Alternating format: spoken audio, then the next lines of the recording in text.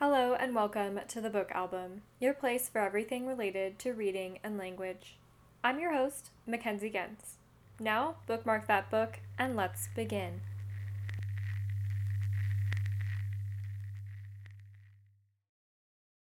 Hello and welcome to the show. Hallo und herzlich willkommen zu unserem Podcast. So excited to bring another Charles Dickens novel to you all today.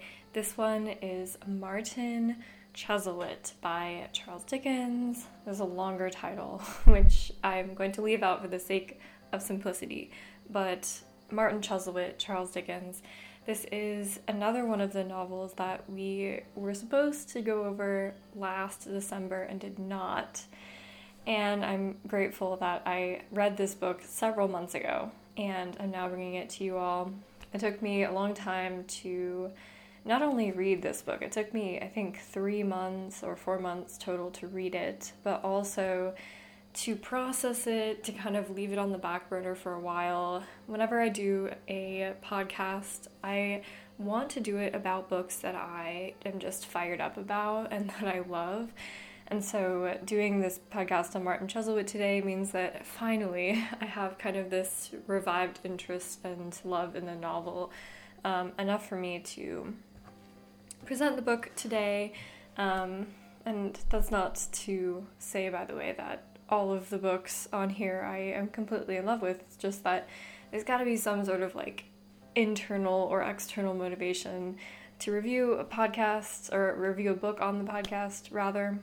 And without that, the episodes are not very entertaining, I have found. So I hope you enjoyed this episode, Martin Chuzzlewit by Charles Dickens. Let's get into some biographical information. By the way, allergies still on the rise. I have not been able to secure my allergy medication, so my voice is gonna maybe cut in and out. If it gets too bad, I'll just pause and restart the episode or restart the recording at a later date. We're gonna see how this goes. But if there's any like phlegminess or something, please know I'm trying to manage it best I can and not have it show up on the recording. So some biographical information. This was Charles Dickens's 6th novel that he wrote. He wrote it after a 1-year hiatus, which he took from writing, to visit America. I say quote unquote because he wrote American Notes in October of 1842, which is shortly before he started the serialization for this novel in January of 1843, and the serialization for Martin Chuzzlewit went from this January of 1843 date through to July of 1844, so very typical of his other novels, perhaps a bit of a shorter length, only 18 months, rather than a novel like Bleak House, which took a bit longer to complete. Charles Dickens was not an America fan, although he did return in 1867 to do a very long and trying book tour, which I was surprised to have read.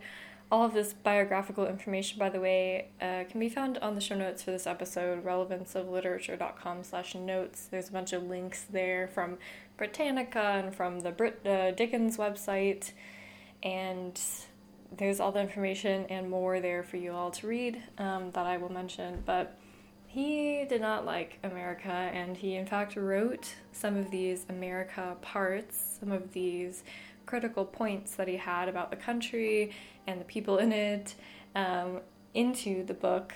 Indeed, there is a travel to America, a trip to America in the book, and this book, I didn't know this before reading it, but it is known as Dickens's America or American novel because of this trip that takes place in the book, which again we'll talk about in the plot. This treatment and opinion of America outraged a lot of Dickens's American readers, especially. Who would have thunk? And in that relationship with the book, with the American readers, with how the book was going, the serialization, the audience for that, really started to drop off. And so it was not a very popular serialization. Dickens was not making a ton off of this, and it was not selling a ton of copies, as he would later do. But at this point in time, he was in pretty severe financial straits.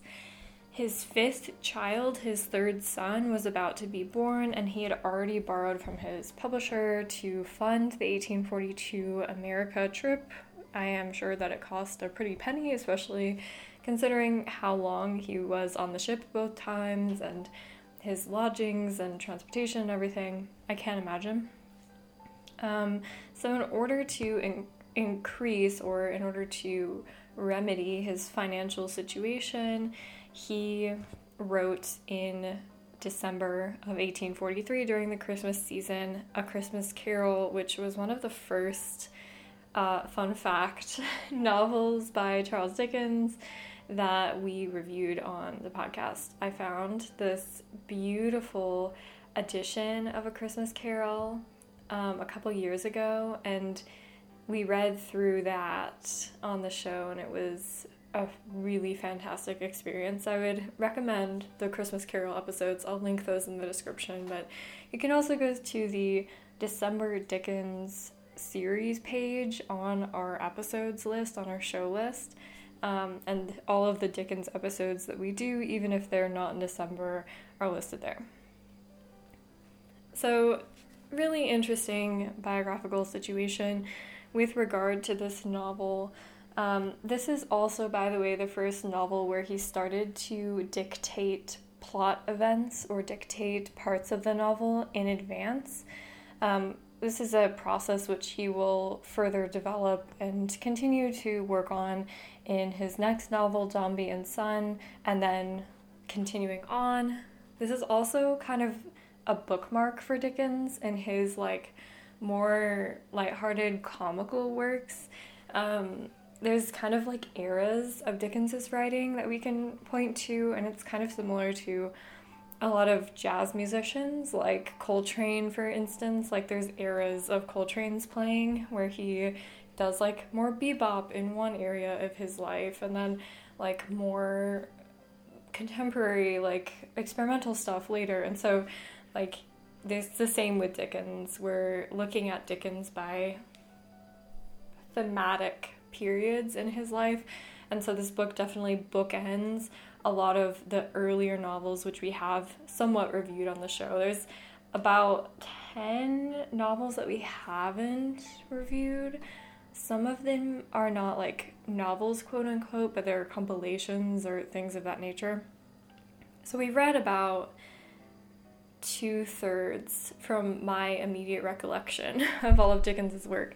And so if you think about the previous lighthearted stuff that he's been writing, Pickwick Papers, for instance, which is the novel that we're going to look at next, and I'm super excited because that's a fun one. Oliver Twist, not so lighthearted, honestly, but you get the tone of the novel.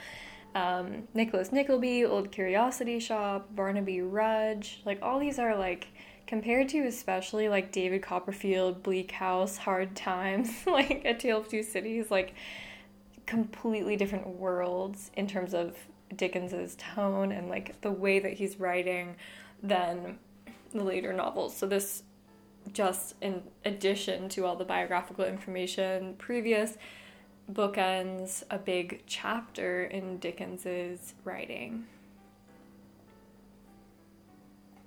Let's talk about some plot. So the plot is really, really simple in terms of the overarching plot, but you could get into all the nitty-gritty as we did with the Bleak House series. Such a fun series. We will talk about some other lit in a minute. Before I get too riled up about other lit, but it's about Martin Chuzzlewit Sr. There's two Martin Chuzzlewits, by the way. One is the older, he's a grandpa kind of figure, and then his nephew, Martin Chuzzlewit Jr., is the one where the book really follows. So old Martin Chuzzlewit is pretty jaded. he has estranged himself from all of his relatives, and he's taken on a young female companion/nurse named Mary Graham. And he has decided everybody is greedy. Everybody in the family wants my money. There's a ton of family members. There's like 15 family members, which we won't go over in their individual auspices, except for a couple of them. And this particular disposition towards life is expertly demonstrated in the opening scene of the novel, where Martin Chuzzlewit and his companion Mary come to this inn, and we get a lot of like introductions to various characters. Mr. Pecksniff, who is kind of the main relative that is greedily pining after old Chuzzlewit's money, he comes to meet Martin Chuzzlewit at the inn. Then there's a family meeting later, but Martin Chuzzlewit is like in this kind of strange stupor. He seems ill, seems like he's about to die. And Mary is kind of reviving him, and she's saying, yeah, this has happened to him before. And Martin Chuzzlewit, takes a piece of paper, almost as if he's writing a will right before he dies, and then when he recovers, he burns it, but with the candle near his bedside. So, it's a very like dramatic first scene that definitely caught my attention, I will say, and that's one of the key scenes that sticks out in recent memory from the novel, because it's so good at characterizing the main themes of the book within this first opening scene, which is just such a nice thing for a reader. And there are some books that like chaotically mix up themes until the very end, which is also great, but it's so nice having these themes like greed and suspicion and trust or lack thereof as like the main centerpieces of this opening scene. Mr. Pecksniff is a quote-unquote architect. He steals his underlings' designs, his apprentices' designs, and coins them as his own in order to quote-unquote work. He's kind of like this big talker, but he doesn't do anything really, and all of the things that he accomplishes are at the hands of Tom Pinch, who is his main assistant or like main apprentice.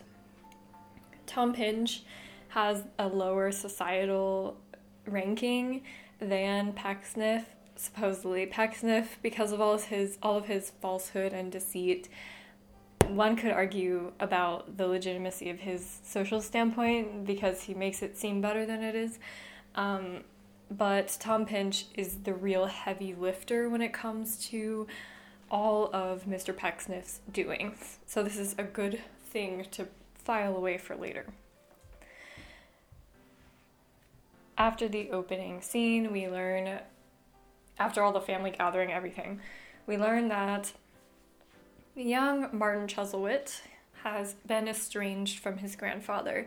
The details of the estrangement or the reasons behind it we learn much later in the book, but essentially young Martin Chuzzlewit falls in love with Mary Graham, and old Martin Chuzzlewit doesn't like this. He seems to find it dishonorable, especially as young Martin, hasn't really worked or done anything for himself, and so young Martin estranges himself and has decided, I'm going to prove myself, I'm going to make something of myself, and after that point I'm going to propose to Mary independently. Although it would be great to have it would be great to have old Martin Chuzzlewit's blessing. Young Martin Chuzzlewit goes to Pecksniff, and they form a pseudo-relationship which later gets broken, pretty much over the same reasons. Mary Graham, because Mary and old Chuzzlewit start to visit him in order, as we find out much later in the book, to test Pecksniff to see whether he's actually a genuine figure or whether he is the same character of lies and falsehood and deceit that old Chuzzlewit knows him to be. Spoiler alert, Mr. Pecksniff hasn't changed at all. He's a complete farce. Martin takes a friend from an inn who is working at an inn. His name is Mark Tapley, and they two embark on an America trip together, and it's terrible. They end up buying, they spend all of Mark Tapley's money on buying this land in this place called Eden or something like this. And it's completely undeveloped. It's in the middle of the South. They go through through the continent, down on the Mississippi River to reach it. So I'm assuming it's in the geographical southeast of America.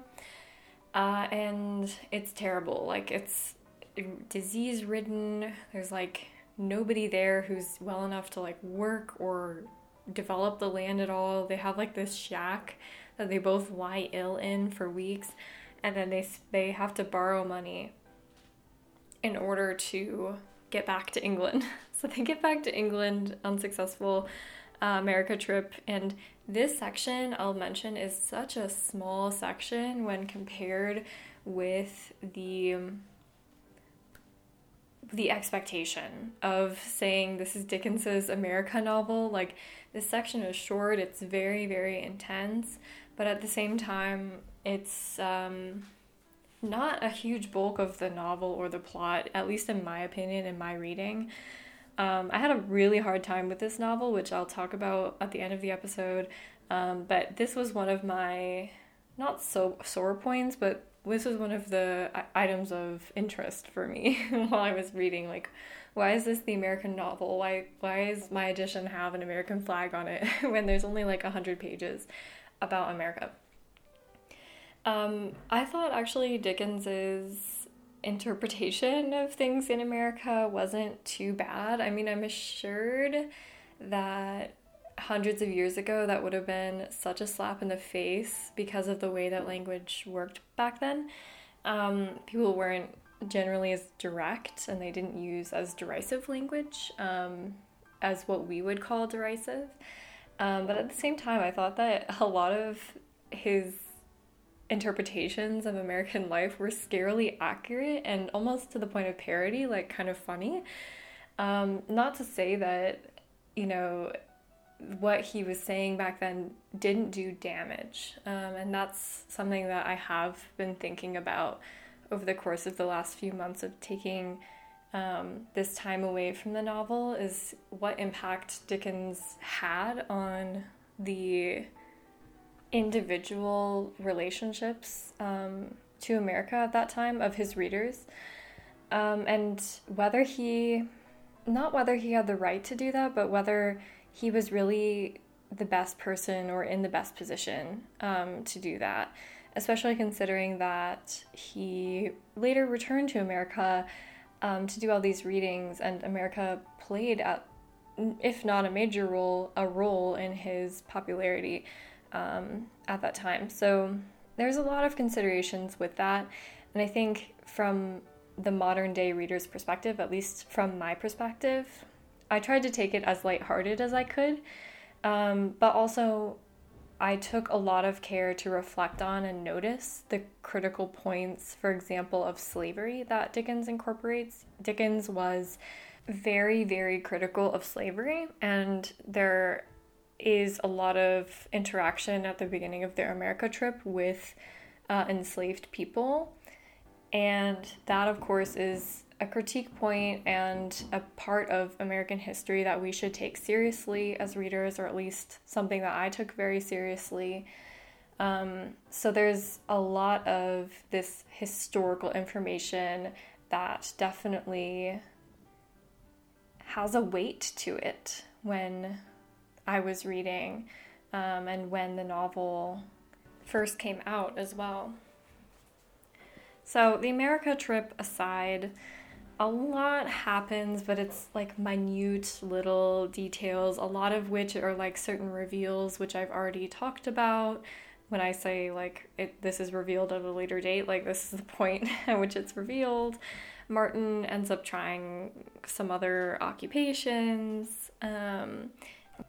There's another family member named Anthony Chuzzlewit, and his father dies.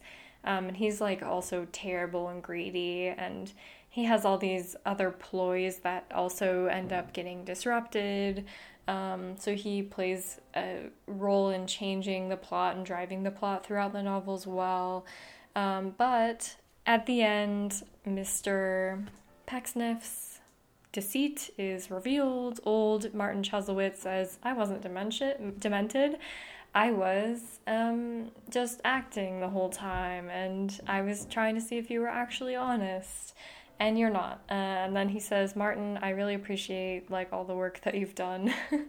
And he ends up consenting to having Martin marry Mary Graham, and Anthony Chuzzlewit is, put away, and there's a bunch of stuff that happens, and which also involves Mary, I should say. Mary is kind of like this character that every lead male character is like somehow attracted to or wants to get involved with romantically. So Mary, unfortunately, ends up also being a catalyzer of a lot of this like disruptive, crazy plot.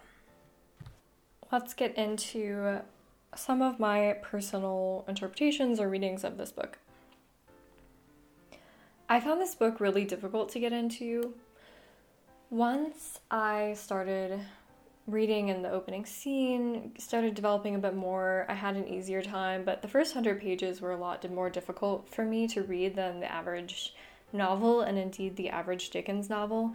It moves super slow. It moves slow, and for me, I didn't see why all of these different family members and characters mattered, and they do matter for the minutia of the book. But there's not a clear explanation as to why until much later. So I think something that I was challenged with is that the book develops almost like a mystery, where there's a bunch of problems at the beginning, and then the problems evolve over time, and you finally get answers to them much later in the book. But yeah, I found that it was really, really tough to start reading this. I would recommend trying to get through the first 100 pages as fast as possible.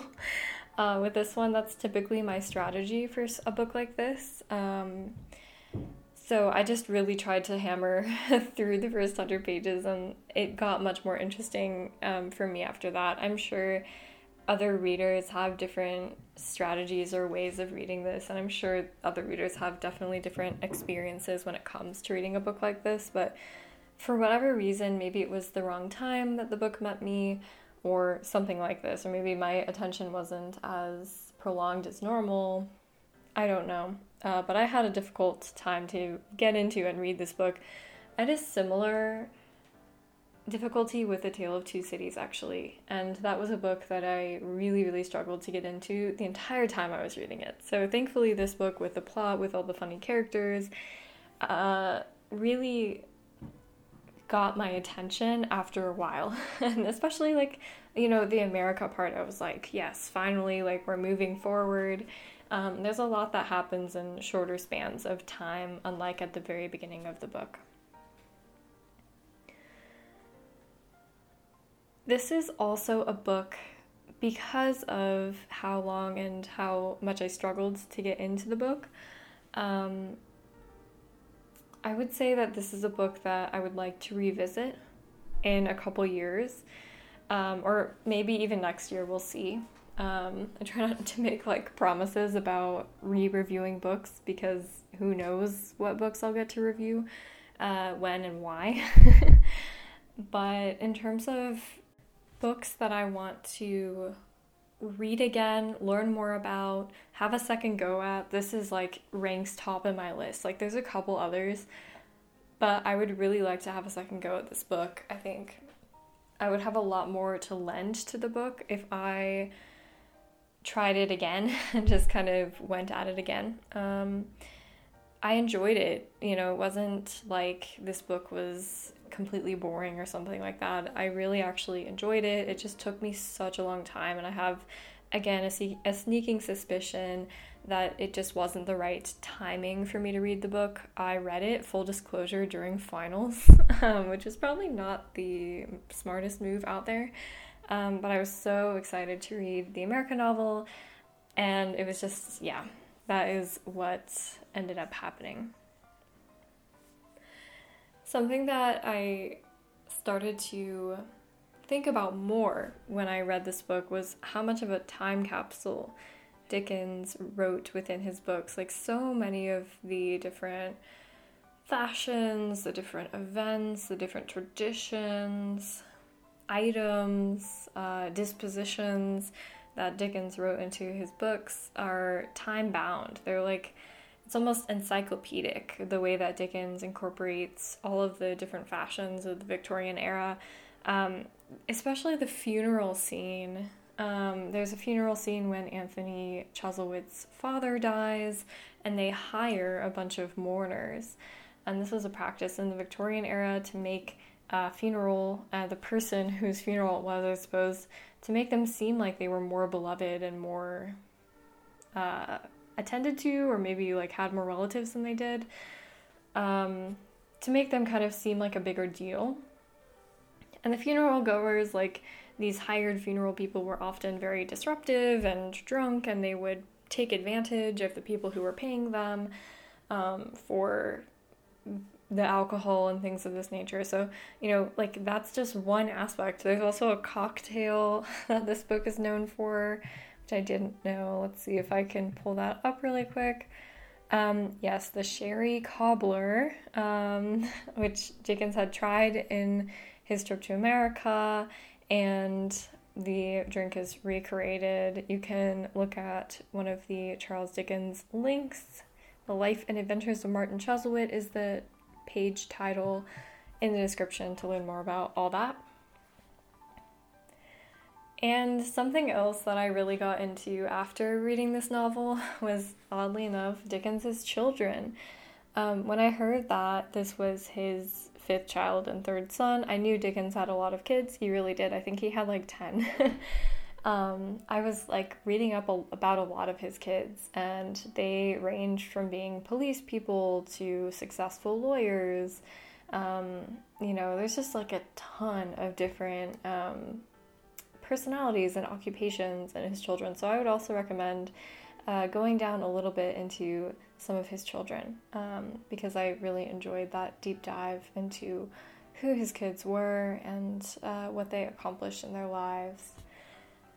Some other literature, I'd highly recommend Nicholas Nickleby. This is a book that I think it was his 4th novel, if I'm not mistaken, also in this kind of lighter period that Dickens had in his first 6 novels, and so enjoyable. That is such a fun book to read. Nicholas Nickleby, highly recommend. It's also the last Dickens book that we reviewed on the show.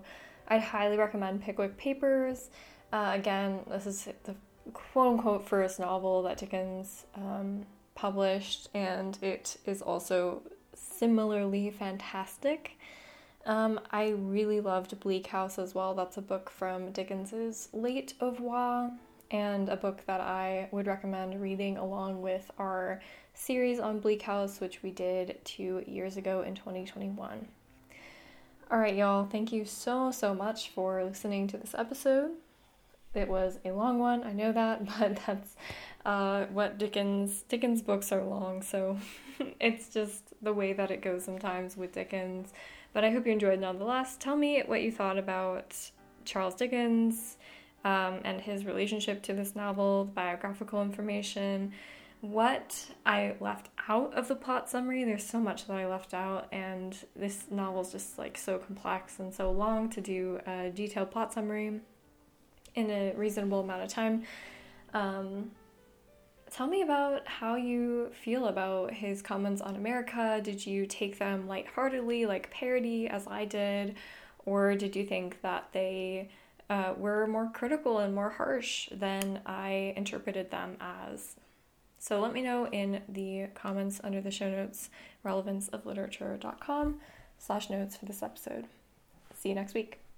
If you enjoyed the episode and would like to hear more from us, we've done everything from Shakespeare to Dracula. There really is a show and a series for everyone, so I'd recommend checking out our website at relevanceofliterature.com under the ongoing series tab for links to our entire back catalog of episodes, as well as any current goings-on of our show.